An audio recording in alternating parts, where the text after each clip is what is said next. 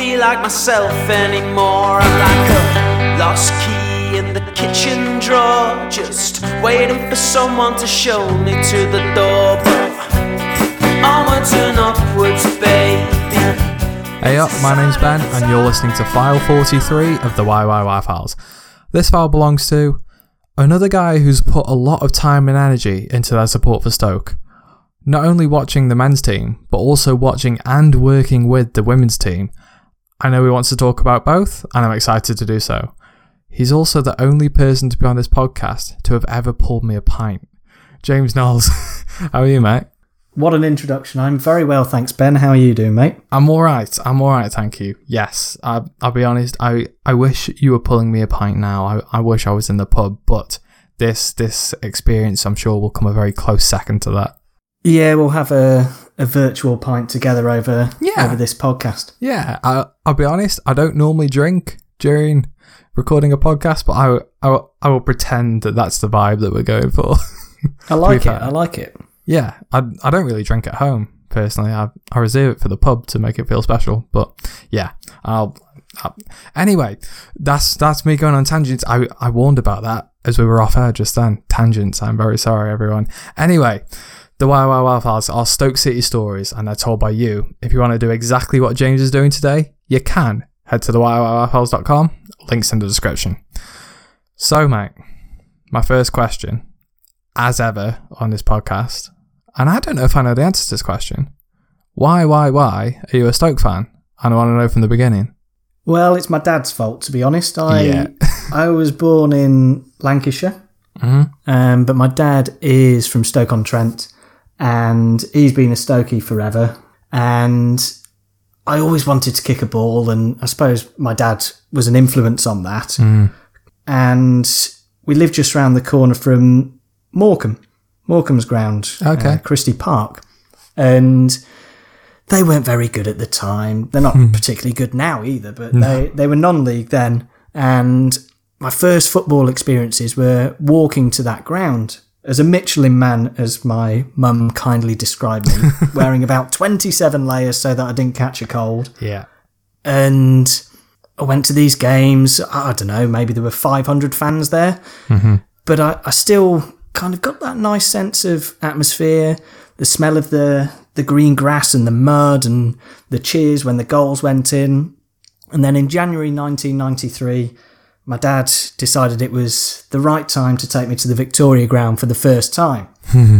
And I just remember walking through those turnstiles in the Stoke End, the smell of tobacco in the air, and walking up the steps up towards my seat, and then seeing this huge stadium. Like as a 7-year-old as I was at the time, it seemed like the biggest thing ever, almost like 7 Wembleys put together. Then we walked to our seats. We were probably there about an hour before kickoff, so there were only about 10 people in the ground at the time. But I was so excited. I remember getting my programme, reading it from front to cover, or at least looking at the pictures in there. And Stoke ended up winning 4-0, which sadly wasn't a sign of what was to come. But I loved every second of it. I remember getting told off by the guy in front of me because I was getting so excited I was kicking the chair. Oh, no. That's typical. I've done that before. Gave me a right ticking off, so I felt a little bit bad for that. But yeah, won 4-0, and we ended up getting promoted as champions that season. I went to about 5 or 6 games that year. In fact, my second game was also a 4-0 win. Would you believe it? My first 2 Stoke games were 4-0, and I've probably only seen us win about one more game 4-0 since then. Very, very lucky. I don't think I've seen very many at all. Well, possibly 2, same as you now. Oh well. Anyway, sorry. But yes, it's my dad's fault, but I wouldn't want it any other way. I think whichever football team you support, once it's in your blood to stay, isn't it? And yeah, I do think Stoke City is a unique club, a special club, but then you ask a Bradford fan if their club's unique and special, they'll probably say exactly the same thing. But we're a great group of supporters, really, really loyal supporters. I mean, when we were in the third tier, we'd be taking huge numbers of supporters across the country, and I think that's what I love the most about following football. going to all corners of the UK with like-minded nutters, really. Yeah, this is it, and this is why a platform like this exists, because it is genuinely fans that make it, really, and it's the experience you have, not always necessarily with the football, and I think that people have realised that this season, but it's the experience that you have with other people, especially it sounds like people like your dad, who seems to have set you up really well. He took you to Morecambe as almost like a training for you to come to Stoke, even down to looking like the Michelin Man with all your layers. They would have come very, very useful come going to the Britannia Stadium, or even the Victoria Ground. You said it was your time, right? Yeah. I mean, I was lucky enough to see 3 or 4 seasons at the Vic, and I sat in every stand, loved all of them for different reasons, and by the time we moved, I've become quite attached to this old crumbling stadium, but you quickly become, I suppose, love-struck by a new set of bricks, and particularly once we got into the Premier League, I think that's when the real affinity came between support and the Britannia Stadium, or the Bet365 Stadium, when we were filling the place, creating a really good atmosphere. And that took quite a while to come, probably because we were really crap on the pitch for the first few years. But luckily that did change over time. And yeah, it's been a great journey to watch, a real roller coaster of emotions here and there, a few relegations along the way, and a couple of promotions as well. So yeah, really, really exciting times. Yeah, well, I think you said there that everyone will say that their football club is unique, and I think it's probably because they are sort of unique to each other. I think a trait of ours is that beyond, I'm sure, a lot of things we'll talk about in the B-side and our identity and such, but I think a trait of Stokes is that it's so turbulent, not only from game to game. I can't remember in my time supporting Stoke as ever being really consistent, apart from maybe consistently bad when we got relegated. But even then, we had the odd good game. But even from like decade to decade, we just seem to fluctuate so heavy. We're not an awful side consistently, and we're not going to be a Premier League side forever, like an Everton or something. I don't know. Like you really go through the motions with Stoke. You do, but I suppose it's all relative. Like you mentioned, Everton, they have their peaks and troughs as well. Yes. They're having a pretty decent season this year. A few years ago, they were battling relegation. So yeah, it is all relative. But I love the unknown supporting Stoke. You never really know what each season is going to bring. And sadly, who saw relegation coming probably 3 years before it happened? Not many people. But likewise, who saw promotion to the Premier League 3 years before it happened? So that's the joy of sport, the unknown. It's not like watching something in the cinema, is it, where you know there's going to be a start, middle and end, and really the bad guy is going to be killed.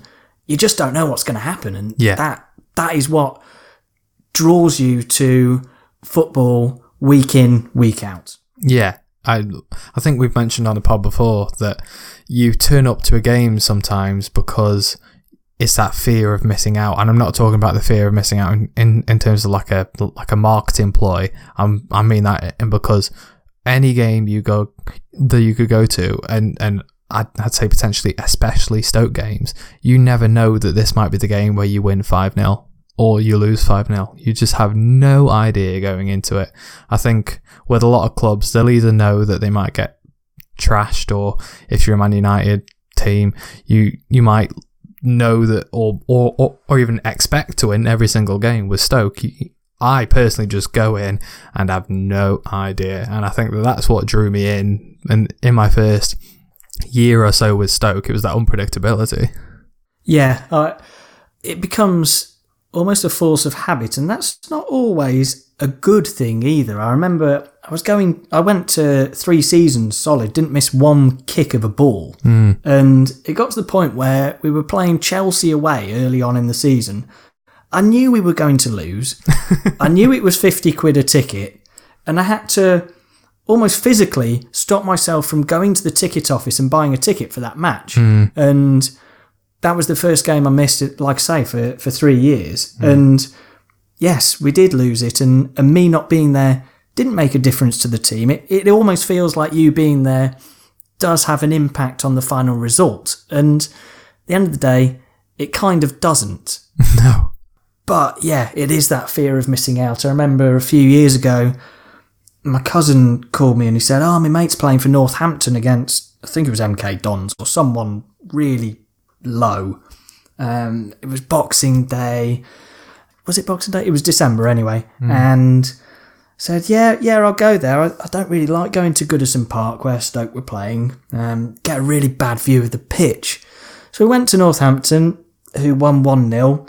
And Stoke won 4-3 at Goodison Park in probably the greatest match of all time. Yeah. And I've never quite forgiven myself for missing that one. And it's not as if you were anywhere interesting either, no offence, but... No, I know, yeah. What's the good alternative? It's not like you were missing the birth of a child, or... No, I know. Oh, God. I know. Yeah, so instant regret while I saw the scoreline come up on my phone that day. Well, I mean, I think we've been there, and we mentioned, like, neither of us have been to Valencia away, which I know we spoke about in the podcast with Dan. We seem to be a very small club of people that didn't go. I know that yours was in a completely different scenario to mine. Like, mine was just because I literally couldn't afford to go or wasn't able to go due to time. Yours was way different to that. Yeah, I just moved to Australia.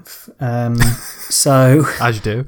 Yeah, I've been lucky enough to see us get to the FA Cup final, and I've been to a couple of trips into Europe in kind of the first half of the season, in the knockout stage, the group stages, sorry. And then this wonderful opportunity came up in Australia, so I took it, and I was only meant to be out there for 6 months. Kept renewing my season ticket, but I ended up being there for 4 years. Oh my God. Which was, quite a long stretch of time, really. But throughout all that time, I still had my season ticket. So I was kind of there in spirit somewhat. Yeah. But yeah, I did actually contemplate buying a plane ticket and going to Valencia from Western Australia. But when I looked at the flight times and the cost of it, I decided I'd be better off sleeping in Australia. And to be fair, based on the game, some people would say you were right to do that. Some people say that the experience will never happen again. But maybe if they were over in Australia at the time, then I think they could probably sympathise with you. I certainly would. I mean, I think we said before the show that I think by the time you faffed around, it's probably about 30 hours, isn't it? So yeah, probably wouldn't be far off, maybe even more, Ben. So you miss out on a lot of the things around the game. Yeah, you can't have everything in life, can you? No, we cannot. We can't have being sat indoors, paid 80% of our salary, and going to the pub. They are not things that happen together, unfortunately. Anyway, I'll move on because I know that there's quite a lot of stuff that we want to talk about. Before I move on to a couple more specific things about you, is there anything else you wanted to talk about your earlier memories following Stoke?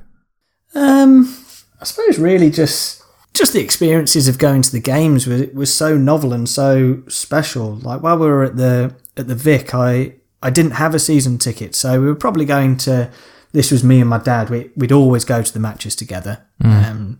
Dad would sometimes go to the midweek games on his own because we lived quite a long way away. So with school and everything, it would have been pretty unfair to take kind of a 10-year-old back home at midnight. And then be in school the next morning. So I've missed those games, but we're probably going to 10, 15 games a season. A few away games here and there, but predominantly the home ones. And then that escalated the moment we got into the new stadium. We got a season ticket and we've had one ever since. Sat in various spots. But yeah, I think it's seeing all these players pull on the red and white stripes. Some of them dreadful, some of them brilliant, but all of them creating memories in their own way.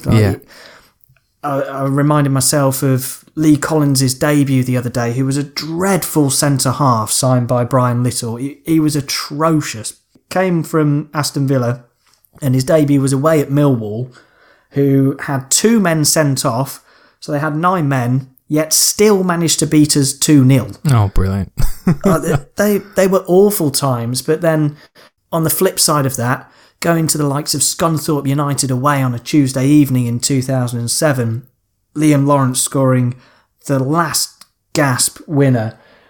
They're just so special, and you can't quite capture that in any other way if you were listening to it, if you were reading about it, if you were watching it on a stream.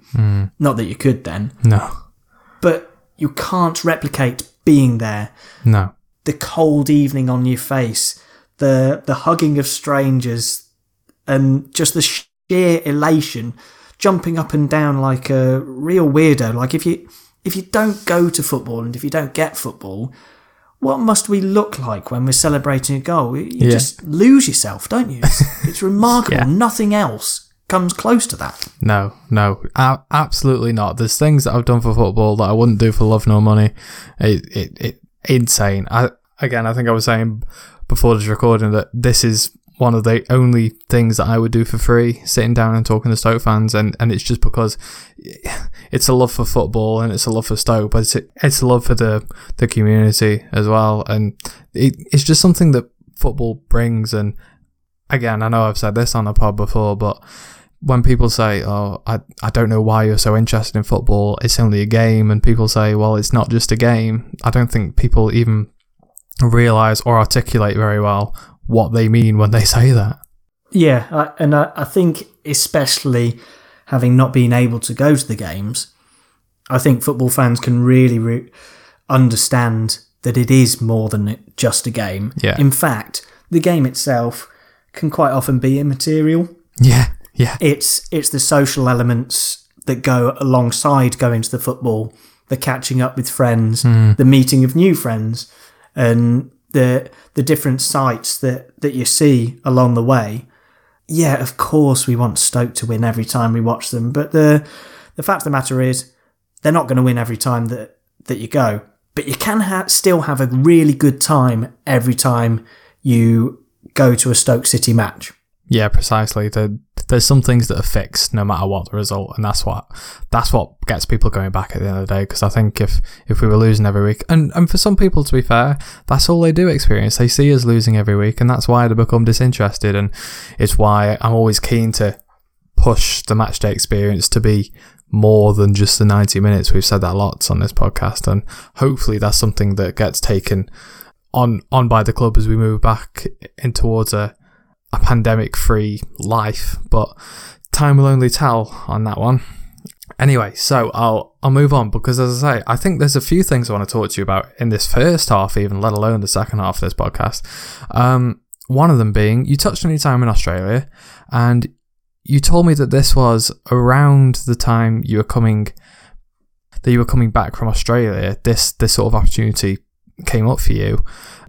Plenty of people on this podcast will know Stoke Loud and Proud. Plenty of people on this podcast will have heard Mark Aspley do his version of this podcast. I know that you were involved with Stoke Loud and Proud as well. How did that come about?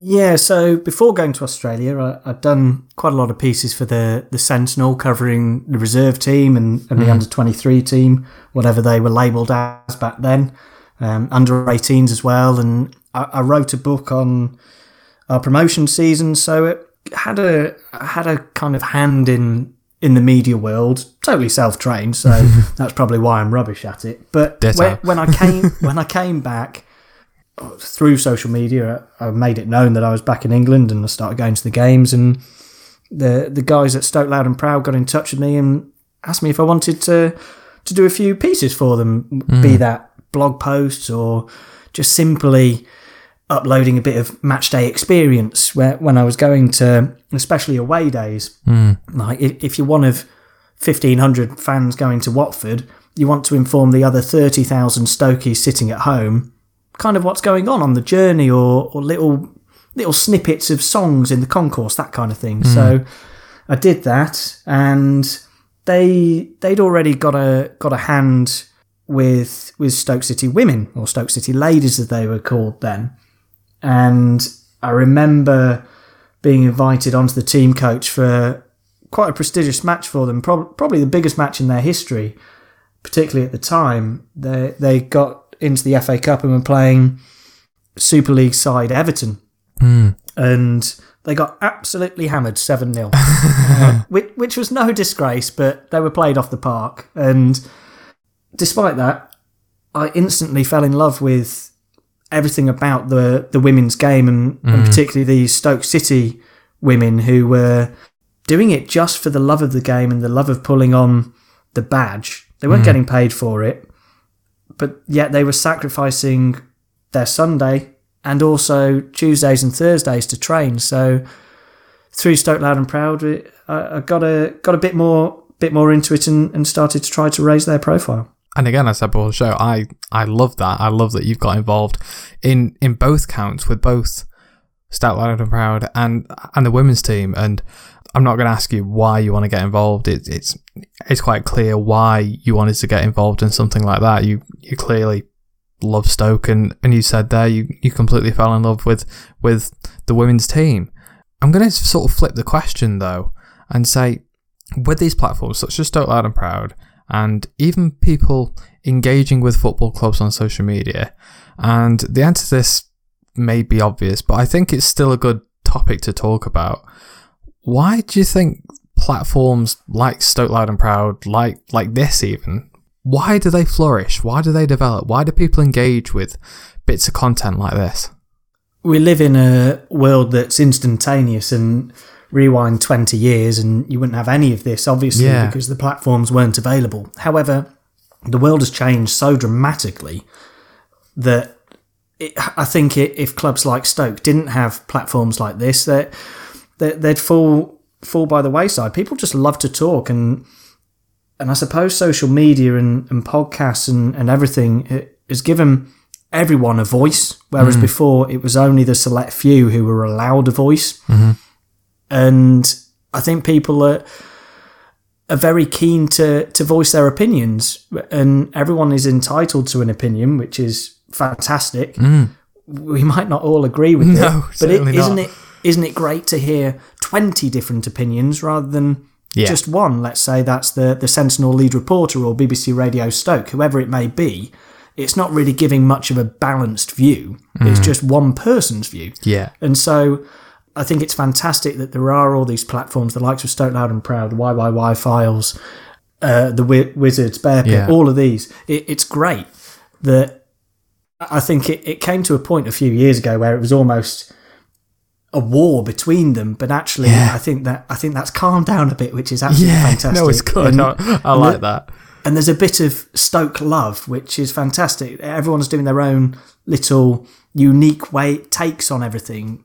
And I think particularly now, people just can't get enough of Stoke City, football, whatever it may be. And I think actually people don't necessarily have the time or the attention span to watch a 90-minute football match.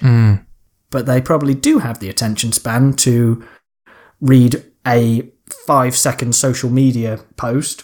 Or on their way to work, listen to a podcast, because it's a totally different way of using up your time, a podcast. And I think, I think all these platforms are flourishing for various reasons, really. Yeah, I mean, I do as well. And you're right, they are so diversified, not only in the way that they deliver, and that's important. People like, it's a shame that the Oatcake aren't doing what they're doing anymore, but Duck Magazine's still thriving, and I'm glad they are, because having that bit of written content alongside, of course, the local press, but having that bit of fan-delivered written content, I think is very important for the people who love that kind of stuff.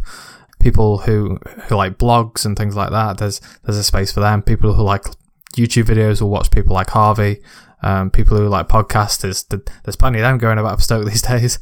Plenty of people tweeting team news and opinions on the game, and there's so much of it. And I've always said I think if there's somebody out there who wants to give something like that a go, there's nothing stopping you. And realistically, having the skills or knowledge or not having them is not an excuse anymore. It's so easy to go and pick them up.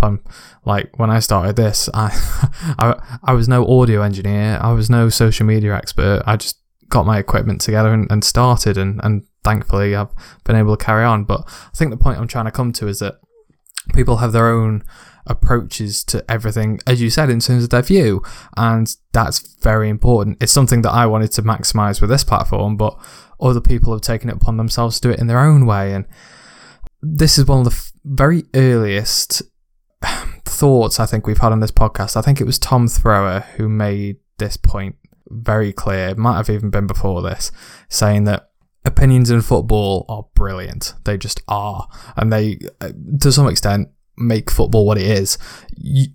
Someone who has just witnessed a 5-0 win for Stoke can find something to moan about. and someone who has witnessed a 5-0 defeat for Stoke will always find the air of optimism, and there's people in between. And don't get me wrong, I always think that a balanced view is good, but I always think it's fascinating that people don't always have those balanced views and don't have the same views, and that's because sport is so subjective. That's what makes it what it is.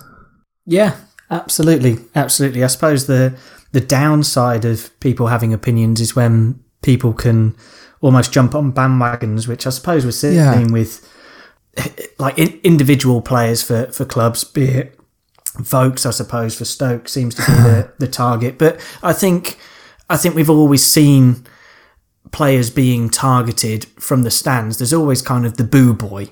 It's just, I suppose, intensified when you're seeing it on your Twitter feed every 3 seconds. Yeah. Like, Vokes might not do something for a match, but then Fletcher might not do something for a match. So why isn't he being vilified? Yeah. And I think when it becomes personal against someone, I think everyone should take a bit of a step back and go, hang on a minute. The line. He's doing his best, okay?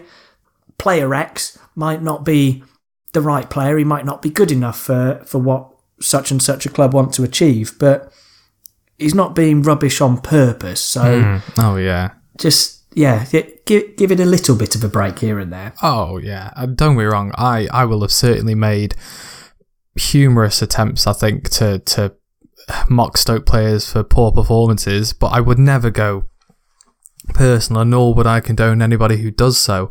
And it's interesting, I think you sort of touched on it there, where I think platforms can almost, once they reach a certain size and certain reputation, they can influence people's own opinions to some extent. Like, I know that people like the Wizards, for example, will not be fans of certain players and will be fans of others, and that opinion, once you hear it every week, will be drilled into some people, and that'll be the same for whatever the platform they digest, the Potters podcast or Stoke Loud and Proud or the local newspaper, or even listening to Michael O'Neill himself. You know, he'll have his favourites, and some people will judge their favourites based off whoever the manager's favourite is. Some people don't have that individualistic view on their opinions and will be easily led by somebody else. And not that I think that's bad. I think there's a reason why the people who have these platforms are able to maintain them, because people are influenced by them, and that's perfectly okay. But yeah, when it comes to abuse, I think that's wrong. I think even when it's not just abuse to players, it's abuse between themselves as well. You see so many people online fight with each other, and you touched on it before. The Stoke platforms themselves didn't get on at one point, and when we're just fans giving up our time, effort, sometimes money, just to make content for fans, and we're fighting amongst ourselves, giving us personal abuse, I just think, what's it all for? At the end of the day, Stoke have lost a football game, and if they get relegated or whatever, it'd suck, or if we don't make the playoffs, it'd suck. But at the end of the day, as much as it can control our mood, it really shouldn't, to the fact that it influences other people. Yeah, absolutely right. And yeah, that as much as we love football, there are more important things to it. Of course. Sorry, I went on a massive monologue there. And no, I liked it. I enjoyed it. I do that sometimes. I'm going to bring this back to you and say, you touched on Stoke Loud and Proud, and I want to touch on that before we move on to the women's team. What was the best thing you did with Stoke Loud and Proud, do you think? Or what do you enjoy most with Stoke Loud and Proud? I think getting involved with the women's game. Yeah. And I know we're going to touch on that, so I'll try and think of something else. No, please. But yeah, I think it was just nice to, from a personal perspective, it was nice to get back into the media routine. Yeah. And I just, particularly then, I loved writing stuff, be it opinion or just factual. I love looking at statistics. I'm a bit like Pete Smith and a bit of a sado, really, and I love statistics. But if you're just getting statistics out for yourself, it's really, really sad. But if you're getting statistics out for other people and putting it on a blog post, it's only a little bit sad, so it's okay. And I think being able to have that platform was great for me, and it gave me confidence moving forward as well. And I think all these platforms should be a bit of hopefully a ladder for a lot of people to progress to wherever they want to be within the media world. I hope so. Yeah, whether that's with Stoke or nationally or whatever, full-time, part-time, they're great opportunities, and there's never been a better time to get into media and try to make a job of it. The downside of it is there's loads of people trying to get into the media world. Yeah, absolutely right. And this is where things like having your own niche and being consistent are really, really important. Touching back on what you just said, Pete, if you're listening, I'm sure James didn't mean that you were sad. I think he was just implying that he was sad talking about stats. So don't take any offence from that if you're listening. No, I definitely meant it, Pete. Sorry, mate. He'll know. He knows. But no, in all seriousness, I think you're right in the sense that things like this are great, not only just for confidence, as you said, getting back in love with Stoke, as you said, and back in love with writing things, whether it be creative or factual, as you said. Well, when you were away from it for 4 years, 4 years is a very long time. Yeah. I was watching pretty much every game over there, but when you're watching matches at midnight, 1 a.m, it's not quite the same as being in the seat at the stadium. I felt very detached, but very quickly, once I was back, not only was I going to the games, but I was actively, I suppose, reporting on them. And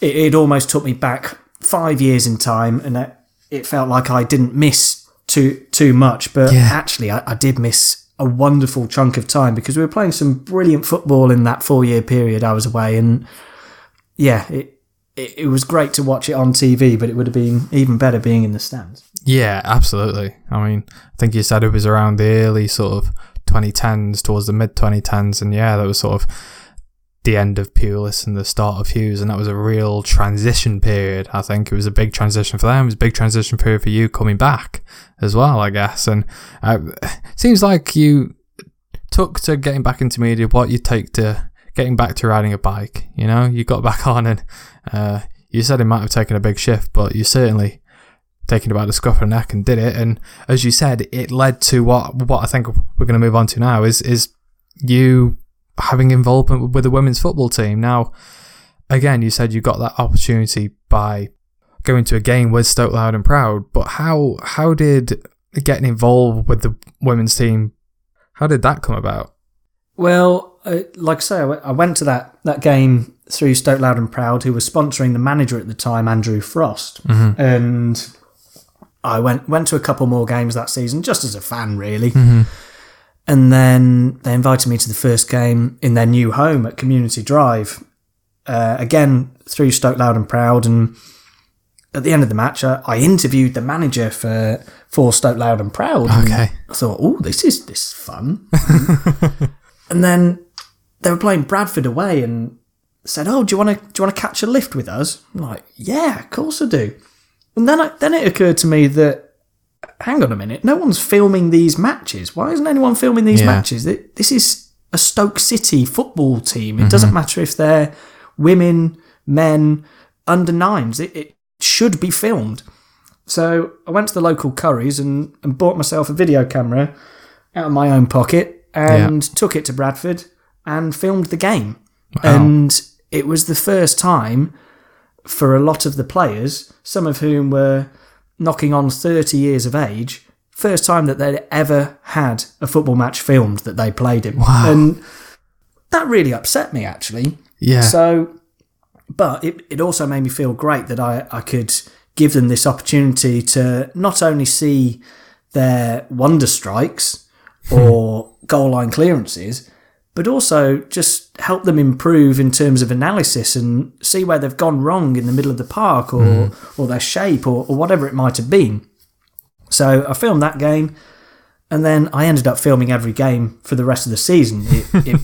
It just snowballed very, very quickly, and I put together highlights packages for Stoke Loud and Proud, and it got to the point where really Stoke City themselves sat up and took notice, and they were like, actually, I don't think this should be on Stoke Loud and Proud's platform. This should be on our own platform. Yeah. So after a bit of dialogue, shook hands with Stoke Loud and Proud, and then I was working for Stoke City and Stoke City Ladies, doing exactly the same thing, but head of media.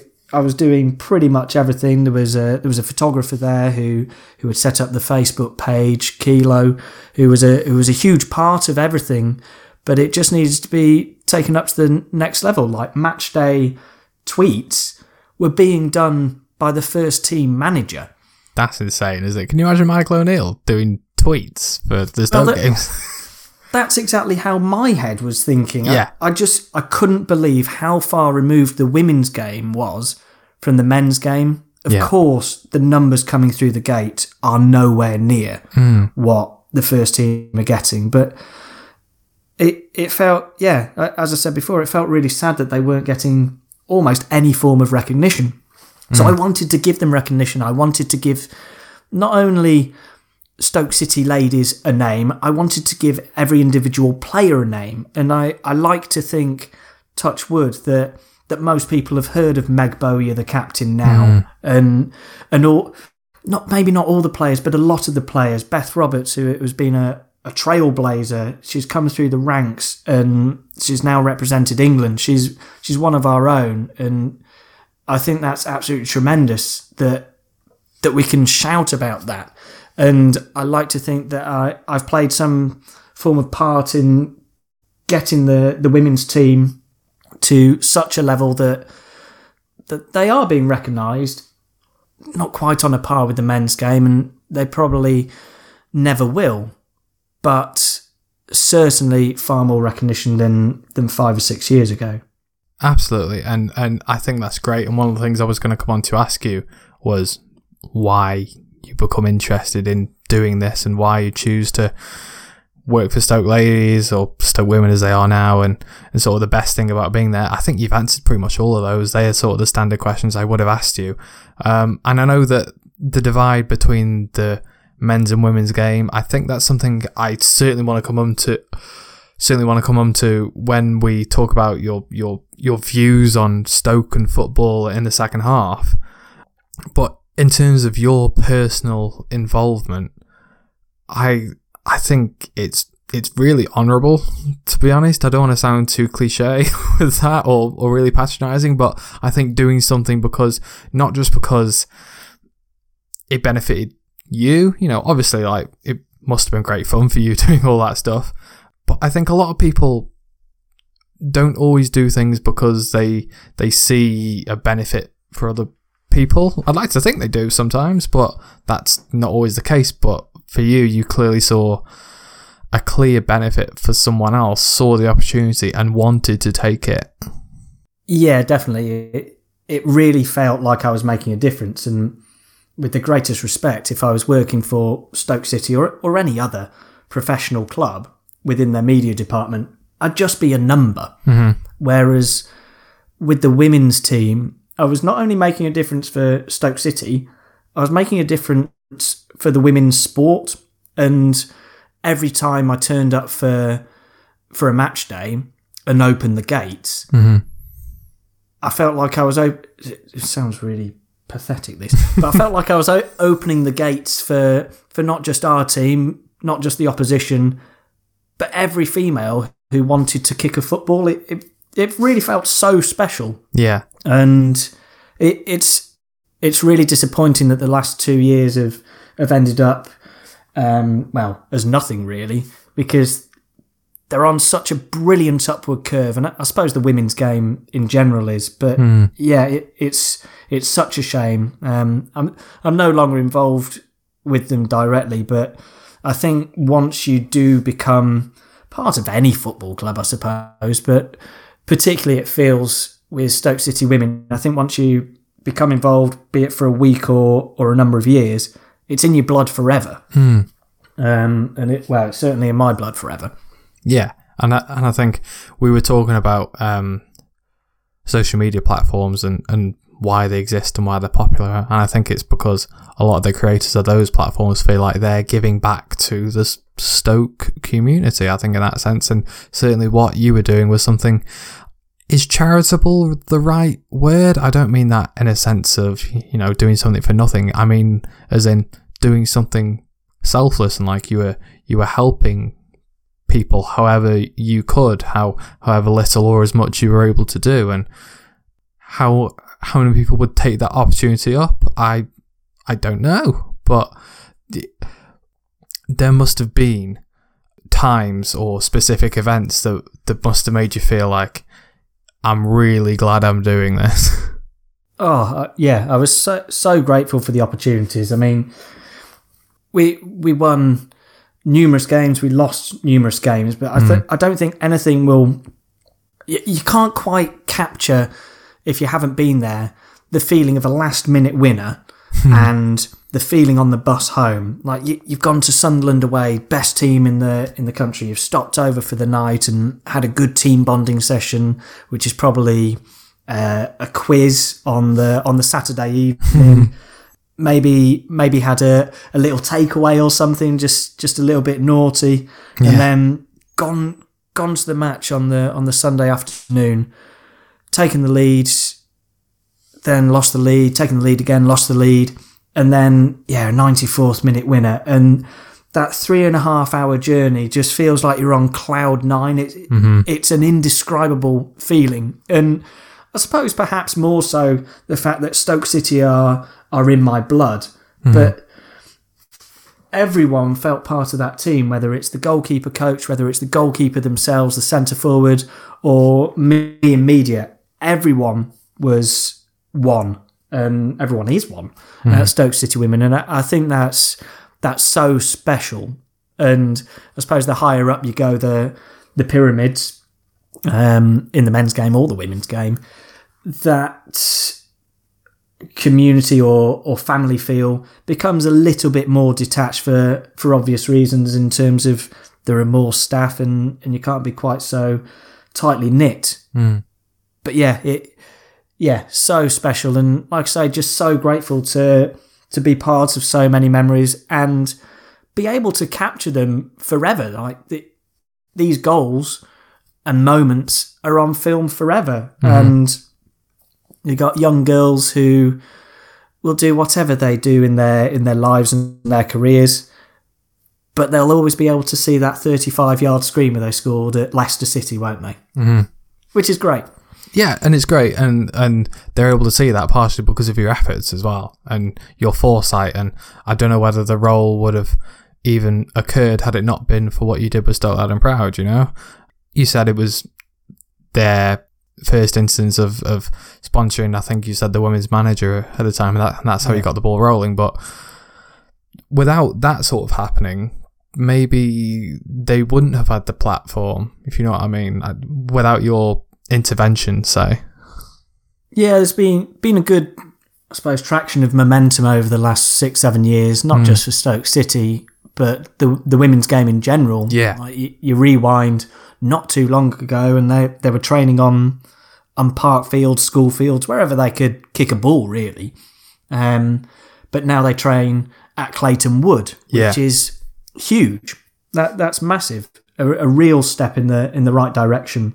They have their own stadium, well, they lease their own stadium, which in the women's game is very rare. Yeah. Normally it's a shared non-league ground, but they play at Community Drive exclusively, which is fantastic. And yes, Stoke Loud and Proud's intervention before I got involved with them was huge, and they were putting the foundations there for me to probably take it a little bit further. But they were able to get the women's team to Nando's, for instance, for a grand unveiling, which was practically unheard of. And And all of a sudden, these women's players who were playing in 2-year-old Stoke City kits were on the front of the Sentinel, this kind of thing.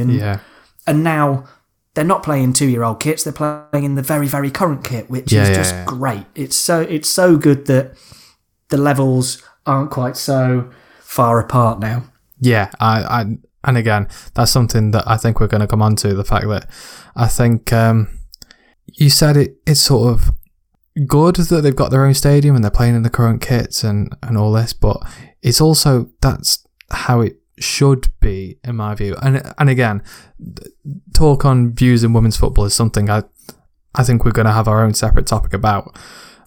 Just very quickly, I think it's great, again, that Stoke Loud and Proud and fans media, Stoke City fans at the end of the day, are able to, again, this is why they do this, they give back to their football club, and look how that's turned out. It's a snowball effect maybe, but starting something like that, and fans really do have a massive stake in what goes on at a football club if they take the opportunity, and that's a great example of it.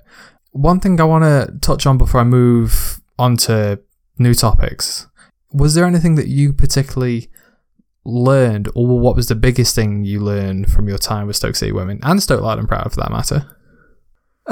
Well, I suppose editing videos was the biggest thing I learned. Yeah. Everything was just self-taught.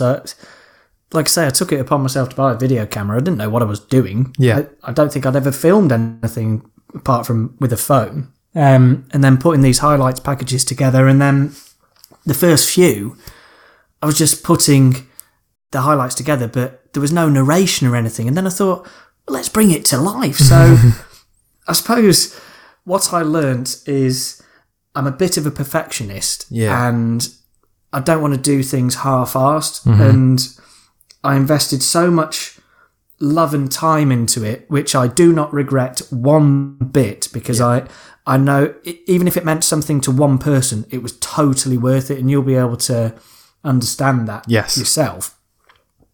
But I would spend my entirety of Sunday dedicated to the women's team, maybe even the entirety of Monday as well, not only going to the match, but then putting the highlights packages together. Sometimes the highlights packages would take about 5 hours. Yeah. But it didn't matter. What have I learnt from that? I've probably got too much time on my hands, Ben. You're telling me. Yeah, possibly. But then you said there, sort of learning that you're a perfectionist, but also having the confidence to take that on board and going like, yes, I can do this. Like, yes, we can do narration on these videos. Yes, we can make these videos as good as they can be. And yeah, and I think as well, I learnt that Stoke City are very open to promoting the women's game. I kind of, once I'd made the transition from Stoke Loud and Proud to the women's team, there was a sense of trepidation about, well, what will I actually be allowed to do here? But actually, the floor was all mine, which was brilliant. It was just the fact that they'd never had the resources to be able to do it. So, yeah, it was a case of, well, crack on, James. We know you're not going to slag off the women's team or Stoke City in general, so just do whatever you want. Yeah. Here's a page in the programme for you. Write us a piece each week, and we will put it in there. Yeah. Write as many articles for the website for us, which was absolutely fantastic. And unfortunately, those resources weren't there before me, but they are there moving forwards, which is great. And I think coverage will only improve. Yeah, and well, I'm glad that Stoke had the had the trust in you to be able to go and do that, because I feel like, I mean, I'm speaking very selfishly now as an example, but I personally want to have control of everything that I do with this platform, and I'd be hesitant or certainly mindful of anybody helping me out. And I can understand why a football club whose reputation can change very quickly might be hesitant to let a fan who, you said you were no professional when you started out, get involved. But I'm glad that they did trust you to be able to do that, and clearly it's reaped its rewards, and I hope it's something that they do and will apply in other areas as well.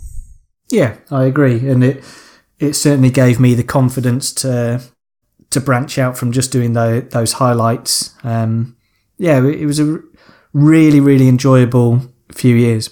Yeah, I can imagine. Okay, I'm going to move on because, again, there's a couple more things I want to talk about. One of those being, this is not the first time we spoke.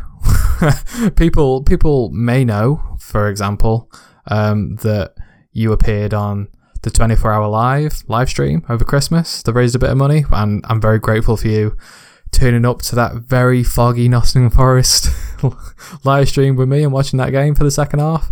Yeah, it was very difficult and particularly enjoyable when my stream decided to conk out 4 minutes from time. You just can't plan things like that, can you? Unbelievable. It's just, anything that could go wrong in that live stream, it did. But, man. Anyway, that wasn't the first time that we spoke. I think we'd spoke on social media beforehand and interacted quite a few times. But correct me if I'm wrong, but I think the first time I properly engaged with you was in Hamburg at St. Pauli, right? It was, yeah. Two Stokies in Germany. Yeah, how insane! What a trip! I know what a trip that was. I remember we'd gone to the bar, hadn't we? And because they'd announced this partnership, they'd put on free beers for everyone, and blimey, we made the most of that. Yeah, couldn't see the match, but no, it was great, and even Peter Coates was in there, wasn't he? Yeah, Peter, Tony as well. I remember. Yeah, it's brilliant. Yeah, what a trip that was. I love watching Stoke abroad. I mean, obviously it's not a particularly regular occurrence, but yeah, I think we'd been to Hamburg the year before and then played St. Pauli the season after. And what a brilliant city. Yeah.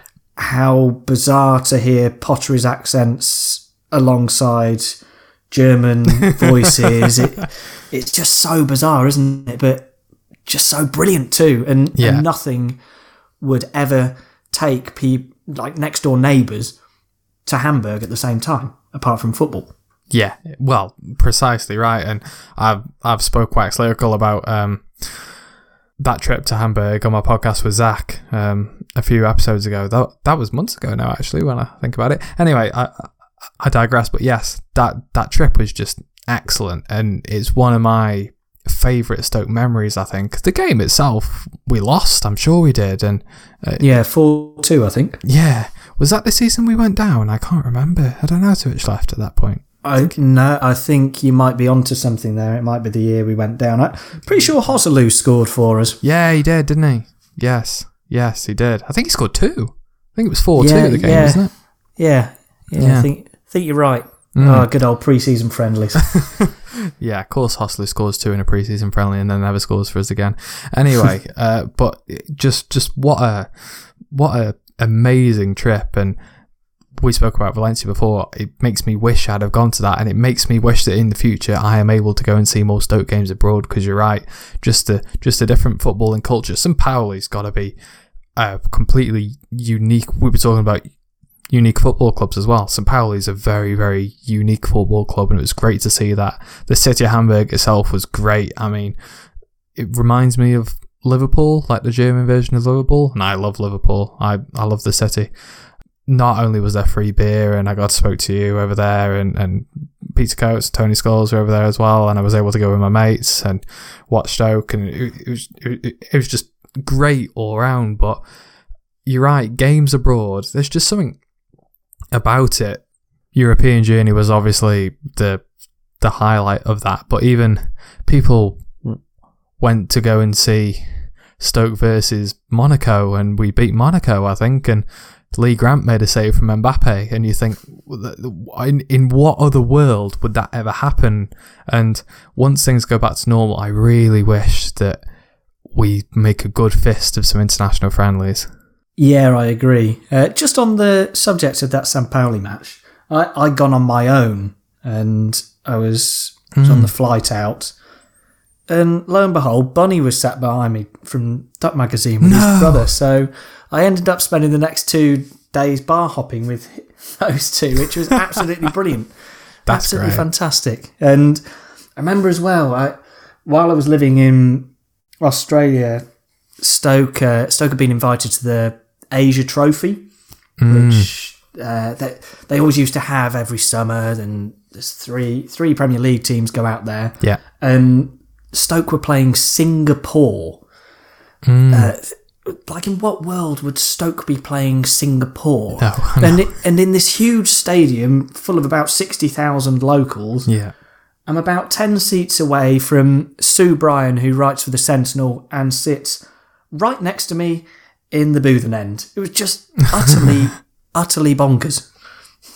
It's amazing how you can almost transport your world from home to a different international stage. Like, I'm sure I remember that Asia Trophy, and there were locals there with Stoke shirts and Peter Crouch on the back. I remember that, and it like I say, I really hope there's more going forward. I'm sure opportunities for something more commercial like that are going to be limited with us being in the Championship. But having said that, it opens the opportunity maybe for some more niche friendlies. Maybe actually, you never know.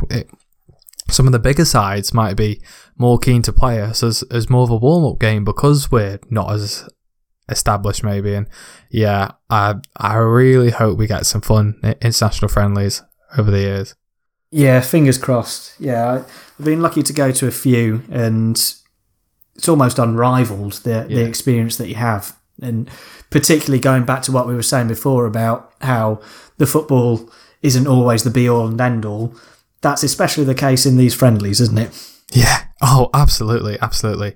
And we talk about community as well. I'm going to move on again because one of the other events I'm going to say that I know you from, and some other people might know you from as well, was, of course, you helped the renovation, I'm going to say, of the Sea Lion pub in my local area of Mere Hay, Longton. And I just couldn't believe the coincidence in that the pub that was a 5-minute walk from where I grew up at home, and there was a Stoke fan such as yourself running it and renovating it and breathing new life into it. And I went a few times and that was great. And it's just this mad, amazing coincidence how we got connected again through that.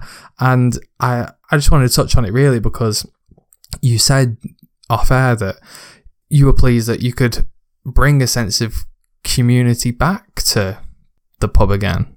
Yeah, it felt really special.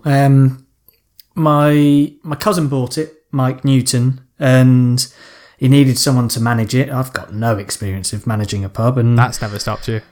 Well, that's true. Yeah, I mean, you may as well dip your feet in rather than your toes. So yeah, gave it a go, and within 3 weeks we had to shut because of COVID. It's just insane. But just in that 3 weeks, I could see what that pub meant to the local community. I've described it as almost like a village hall where you can have a pint. It didn't matter who you were, whether you drank in there every single night or yourself who went in there for the first time. You instantly became almost part of the furniture, and I was very keen to make everyone feel welcome. Every customer is just as important as the other. And at the end of the day, we go out to eat, to drink as an experience. We know we can eat and drink at home for far, far cheaper, but we go out for the social element and other elements too. So I was very mindful. I kind of made a bit of a pact with myself that I wouldn't let anyone come into that pub and leave before I've spent at least 30 seconds talking to them. And I think I stuck to my word, which I suppose it doesn't take much from me and it doesn't take much from them, but it makes everyone feel wanted and important. And that pub is and was important to everyone. I've subsequently decided to step down from my role just merely because it's such a lifestyle commitment. I did enjoy it. I enjoyed bringing smiles to people's faces and being able to reunite people after after the initial lockdown. Yeah. I think that was so special, and Huge. you really got a sense of belonging and importance, because without that pub, a lot of people didn't have much, to be perfectly honest, and also didn't have the space whereby they could catch up with their one friend or their 20 friends, whatever it may be. Obviously, rules ended up curtailing that somewhat. But yeah, like I say, I've taken a step away, but Mike still owns it, and a lovely little bit of a segue is that in charge now is Kerry Brown, who plays for Stoke City Women. So it's quite a nice transition. I'll still be knocking around in the background somewhere. Yeah.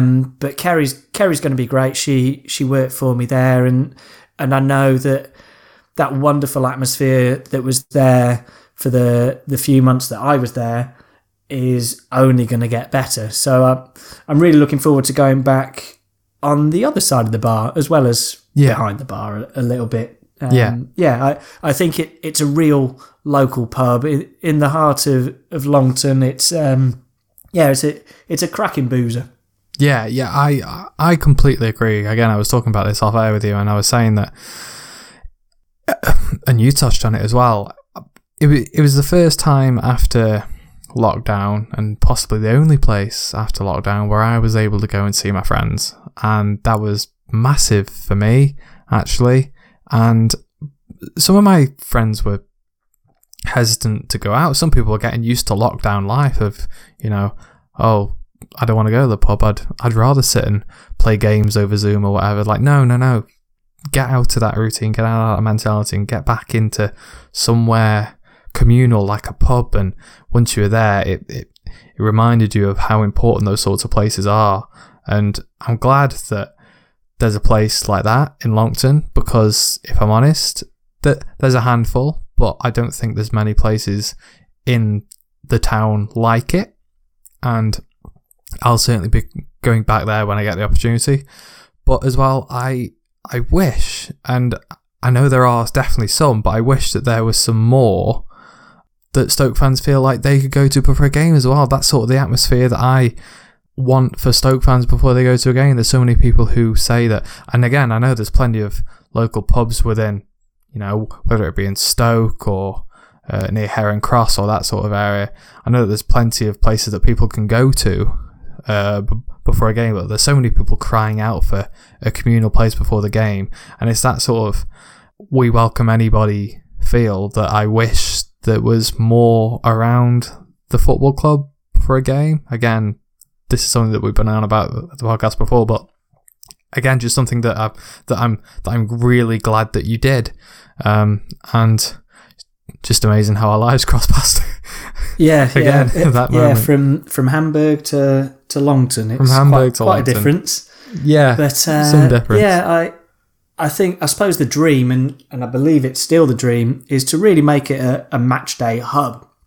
So when Stoke are at home, you come in for your early oatcakes, and you pretty much stay in the pub until kick-off. You jump on a bus together, you come back on the bus together, and you just celebrate everything about Stoke City and Stoke-on-Trent and Longton, and a lot of the guys who drink in there have been to school together, so that they've been together practically forever. So there's a lovely family, warm atmosphere in there. And yeah, don't get me wrong, I'm sure on a match day it gets pretty rowdy, but in a lovely way. And I think whoever you are, whether you're a Stoke fan or not a Stoke fan, you want to feel safe when you go out. I mean, we've seen that in the last few weeks that unfortunately not everyone is safe. And that was key for me, that everyone felt comfortable there, no matter what their background.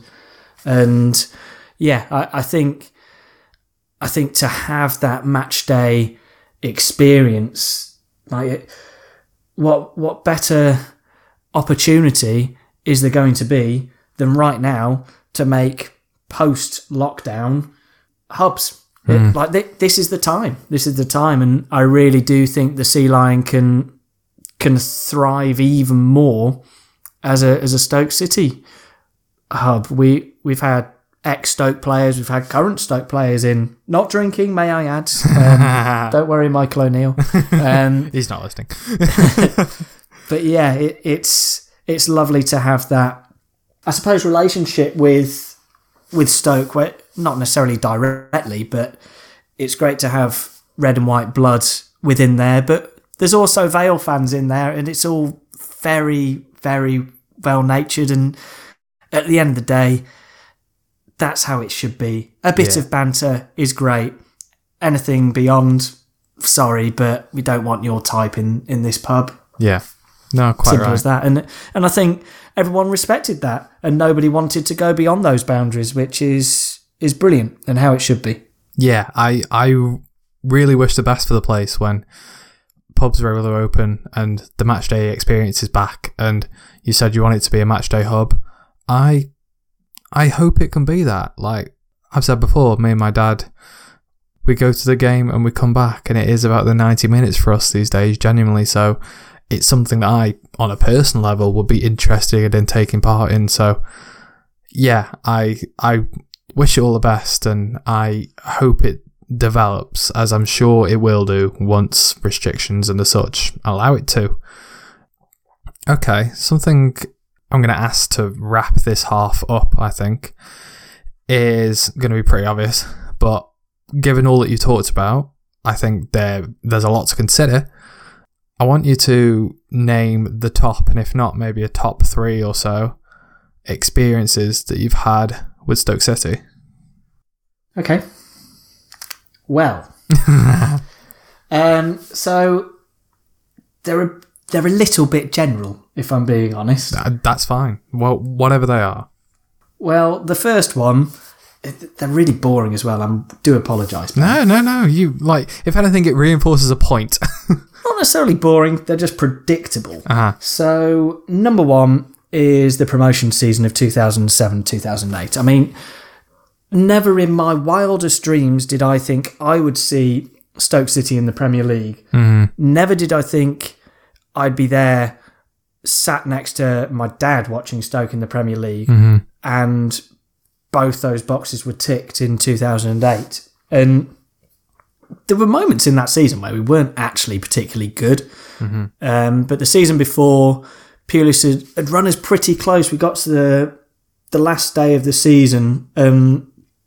We needed a lot of results to go our way, but we were still in with a sniff of getting into the playoffs. Mm-hmm. Failed, but really pushed on. He'd made some brilliant signings, good experience, and a young man called Ryan Shawcross who instantly put himself on the footballing map at Cardiff, and he and we never really looked back. It was a hell of a ride. I was lucky enough to go to every minute that season, and some real highs, the Scunthorpe game that I mentioned before. And I remember they put on a deal where it was something like 2 matches for a tenner. I don't know. But we played Southampton and Scunthorpe in the same week. But I think it was Southampton on the Tuesday and Scunthorpe on the Friday or something. So they're both night matches. And there's something really special about a match under the lights, isn't there? Mm-hmm.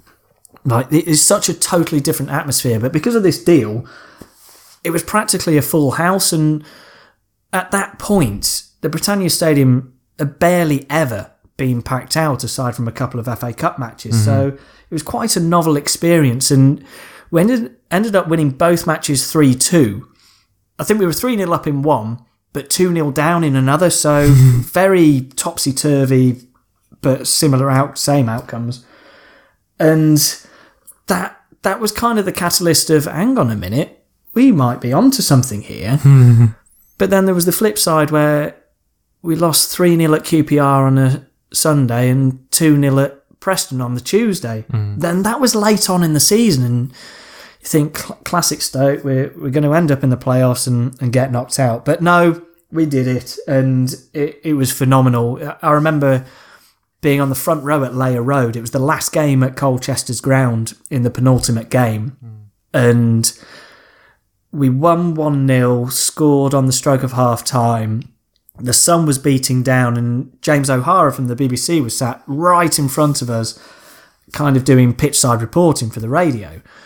But this was really before mobile phones and certainly social media were really taken off. So it wasn't a case of everyone having the score lines instantaneously. It was very much someone might have a radio in the back, and then you've got some idiot making up score lines on the other side of you. So you didn't know what was going on, but I trusted James. He would tell us what was going on. And we needed Hull to at least drop points. I think we needed them only to draw. And full time came, Stoke had won, and the last we heard, Hull were drawing. So there's celebrations absolutely everywhere, and then bang, news hit us that they'd scored against Palace. And even though we were in such a commanding position to get promotion, I think everyone felt so deflated that night that we couldn't see the bigger picture, and it just felt like we'd shot ourselves in the foot, even though it was totally out of our control what had happened at the KC Stadium. That, yeah, it felt like that opportunity had been taken away and was never going to come back. But we drew with Leicester, and the rest is history. Yeah, I'm almost guilty, but certainly upset that I missed out on our promotion. I guess I am a typical. I'm not even an 08er. I'm an 09er, really. First game was in 2009. So, but I'm truly gutted that I missed out on that feeling, because I've seen the videos.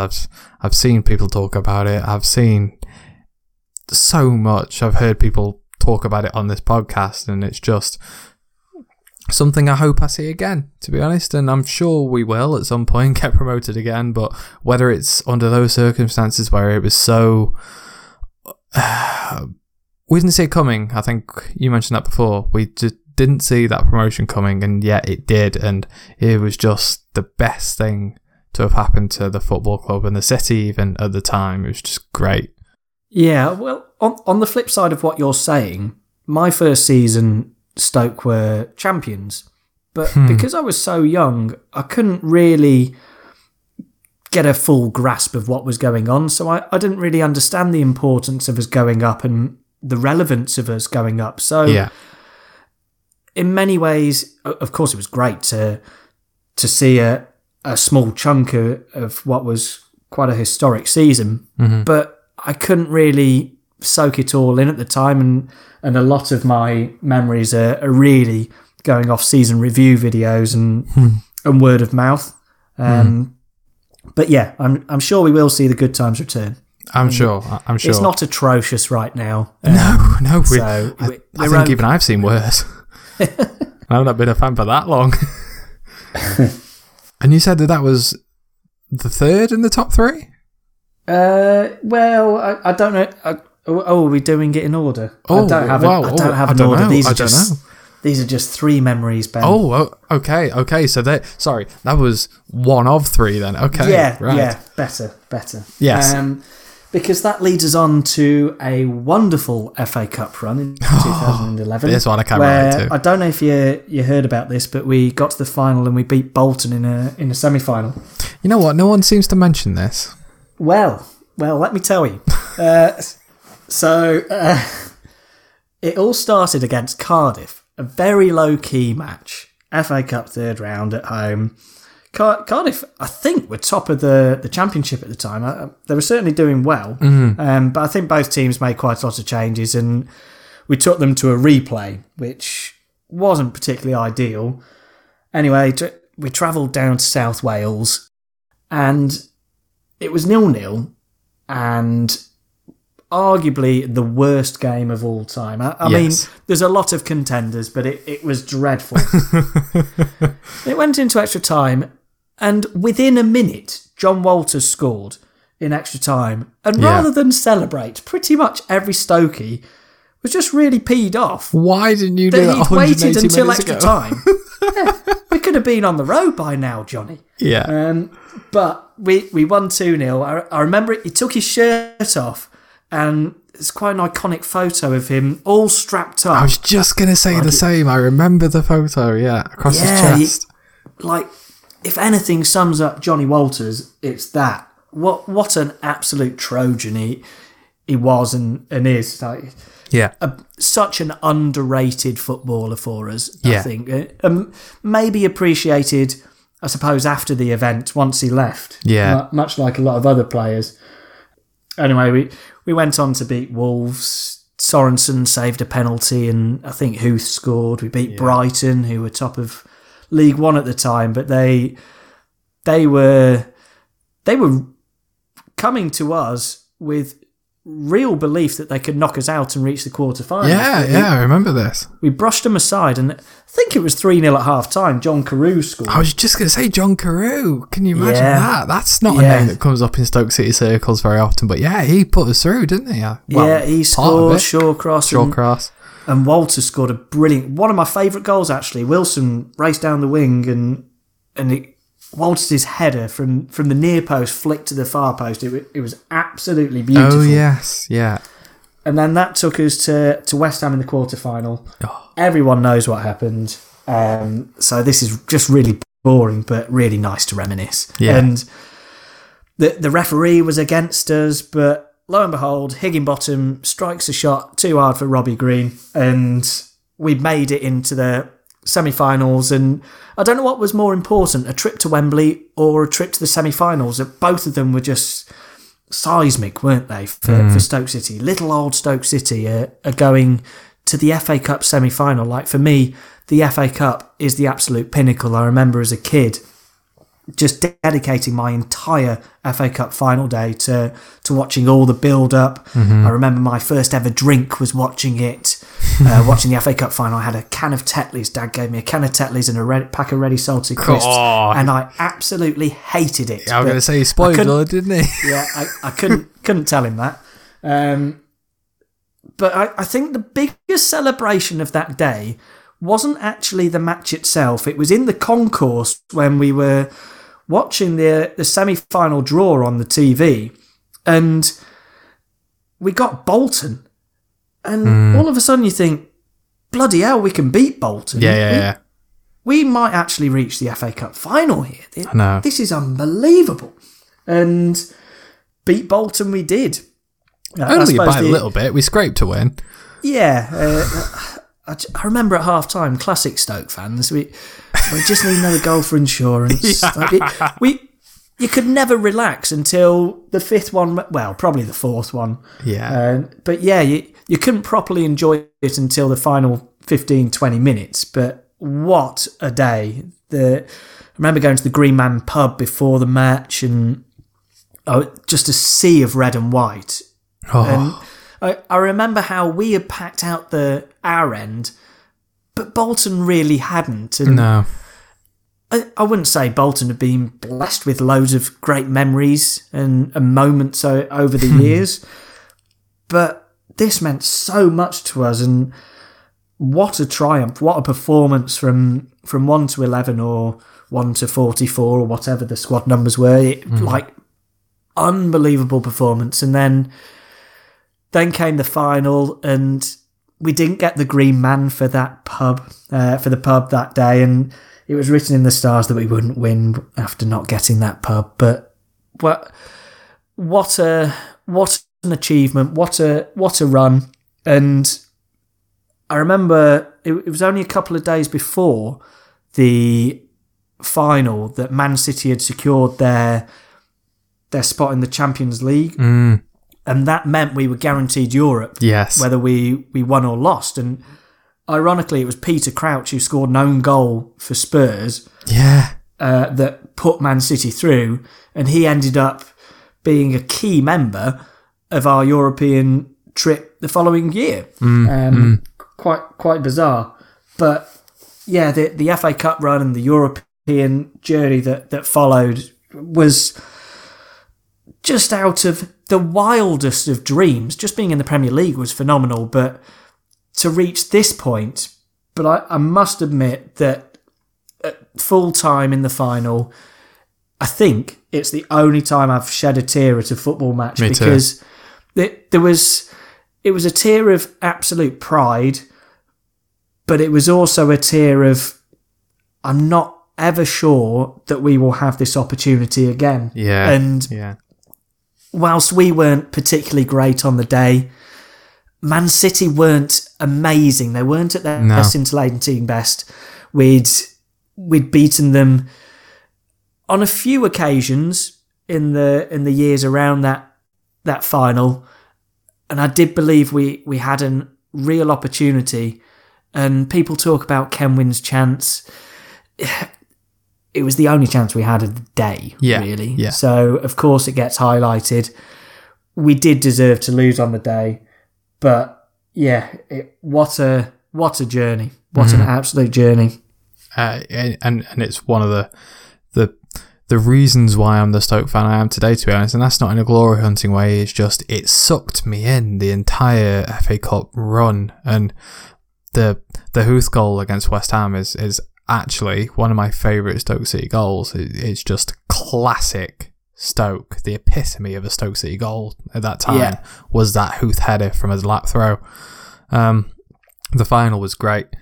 I completely relate to the fact that, we're not safe until 4 goes in, and then after John Walters runs from the halfway line, which is possibly one of the best goals the new Wembley's still ever seen, is just incredible. Again, we talked about how you never know what to expect from a Stoke side. Who knew that we'd win an FA Cup semi-final at Wembley 5-0? Not us. And then the City game, it's just, you touched on it there about City just securing Champions League at that point, and I wonder whether psychologically and perhaps logistically as well, it would have played in our hands had City not secured the Champions League at that point. Whether, it spurred us on a little bit to maybe push for that extra half yard just to get into Europe, not only winning the cup, would have done a lot for the players' careers. Of course, we got Europe anyway, but as well, would Man City not have played their best team in the cup if they needed to qualify for the Champions League by playing another game? Because they played us straight after, didn't they, in the league and beat us 3-0. I wonder whether they would have played a different team in the cup and not won that way.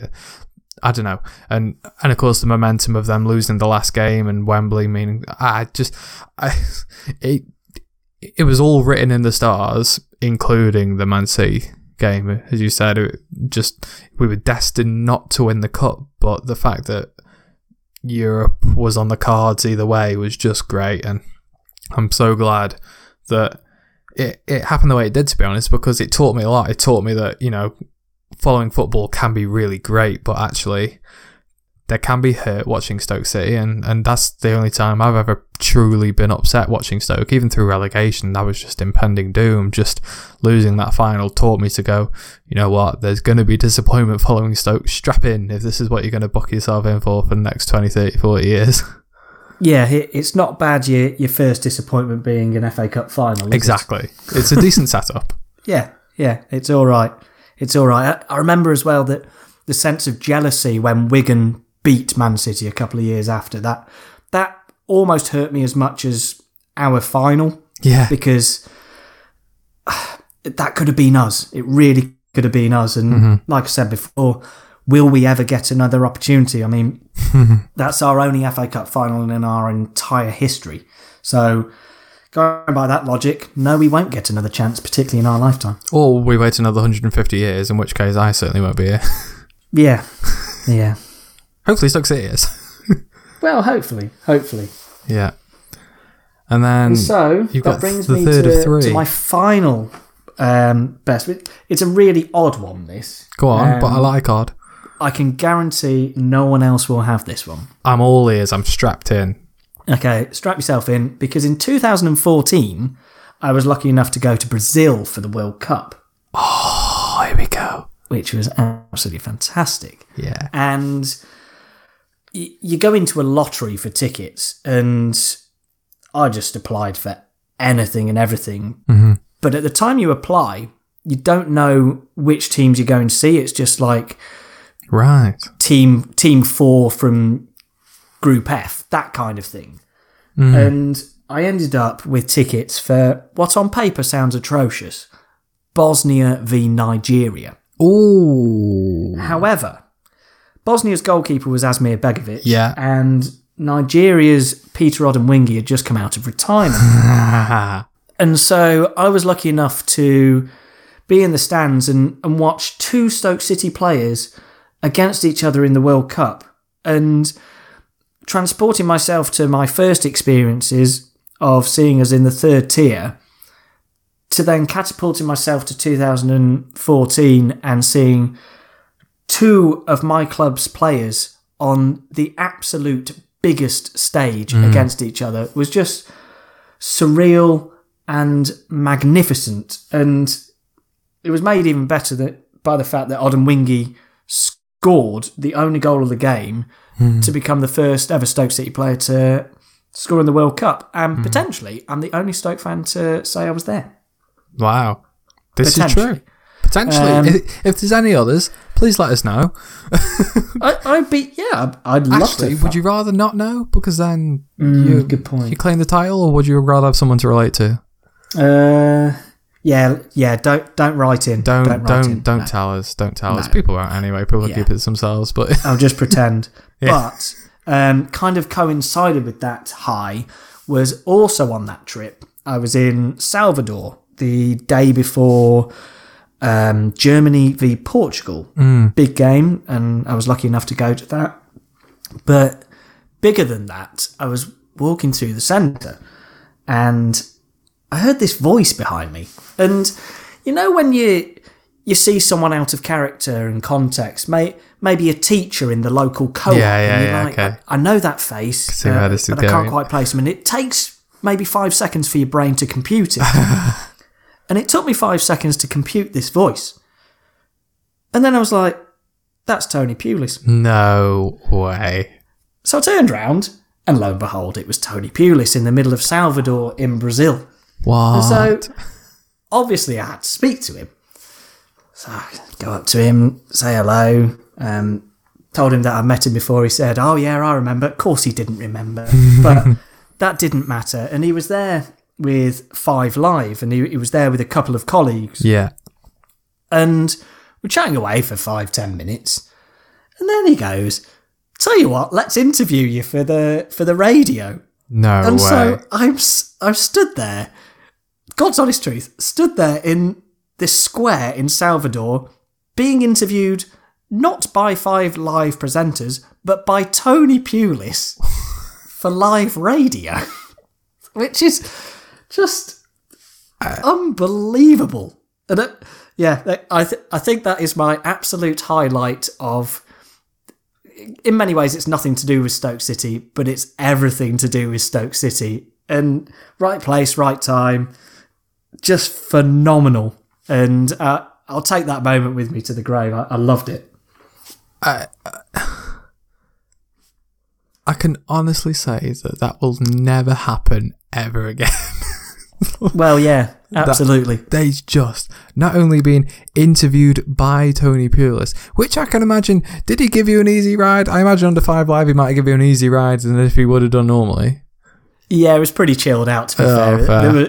There were lots of laughs and jokes, you know. He likes to laugh and slap you, but just lovely. Really, really nice. And I have to say, all my experiences of Tony Pulis were totally positive. Yeah. Such a lovely guy. And weirdly enough, actually, I sat next to him for my last game before going to Australia. And it was a reserve team match, and he was there obviously watching fringe players. And he ended up spending a lot of time talking to me, just in general terms. And I don't think people who are on that supposed pedestal realise what giving a bit of time means to supporters and people who, for want of a better word, worship them. Yeah. Just what an experience. I'm so glad you come and told that. I'm very jealous, and I think a lot of people listening would be as well. Interesting that you said that Tony Pulis was a lovely bloke. I'm sure that those thoughts and opinions have been echoed by hundreds, if not more, Stoke fans. Dan might have something to say about making him move his bag in that Stoke City canteen that time. Yes. That seems like typical Tony to me, rather than just being nasty. Yeah. I'm sure, like everyone, he has his moments, and certainly had his moments when he was top dog. But I can only say good things about the bloke. I'm sure, and what a way to close that, because I am gonna bring this podcast to a close for the A side, the first half of this podcast, which of course means I'm going to ask you a break question. So, for anyone who doesn't know, basically, I'm going to ask James a question, and I'm not going to get him to answer now. I'm going to give him the break to think about his answer, and I want his answer after the break. So, if you're ready, mate, I've actually changed my break question for what I was going to have, because I think this is better. So, imagine that you're back at the sea line, behind the bar, pulling pints, and somebody connected to Stoke City in some way walks in. Who out of past or present would you most like it to be? And who out of past or present would you least like it to be? Difficult question, but again, I'm not going to get your answer now. I'm going to get your answer after the break. And with that brings the A side of File 43 to a close. As I alluded to on the podcast, I've known James well before this podcast, and probably so will a lot of you. He's done a lot within the Stoke community, a lot within the local community for Stoke-on-Trent as well, and he will do a lot more, I'm sure. And speaking of a lot more, there's plenty more to come on the B-side of this podcast, which will be released around a week after this A-side going live, so make sure you keep an eye on your podcast feeds for that. I also just want to quickly address the dozens of you who've signed up for FanHub using my codes. Thank you ever so much for that. I hope you're enjoying your experience in there, and some of you maybe even listening to the podcast on the FanHub app. If you've not got in there just yet, I'm out of codes to skip the waitlist. The link in the description will still be there to download FanHub, but I'm out of codes. But if you send me a direct message on social media or an email, I'm sure the next time I'll get one, I'll be able to sort you out. And just a reminder that this show relies on people like you to take part as well. Head to the YYYFiles.com and click Get Involved to find out more.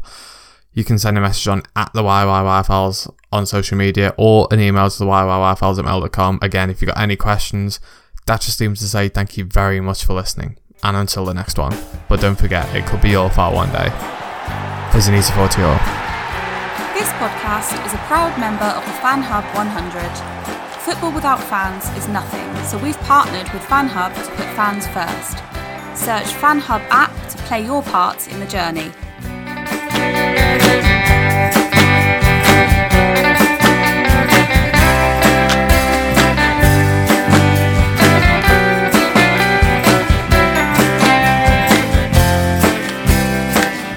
So onwards and upwards, baby, far away from the wild goose chase. My shoulders are so rigid lately, you think I've been wearing a neck brace. If it's all part of the show, will you throw me my next line? I don't wanna end up as the donkey's arse in this pantomime.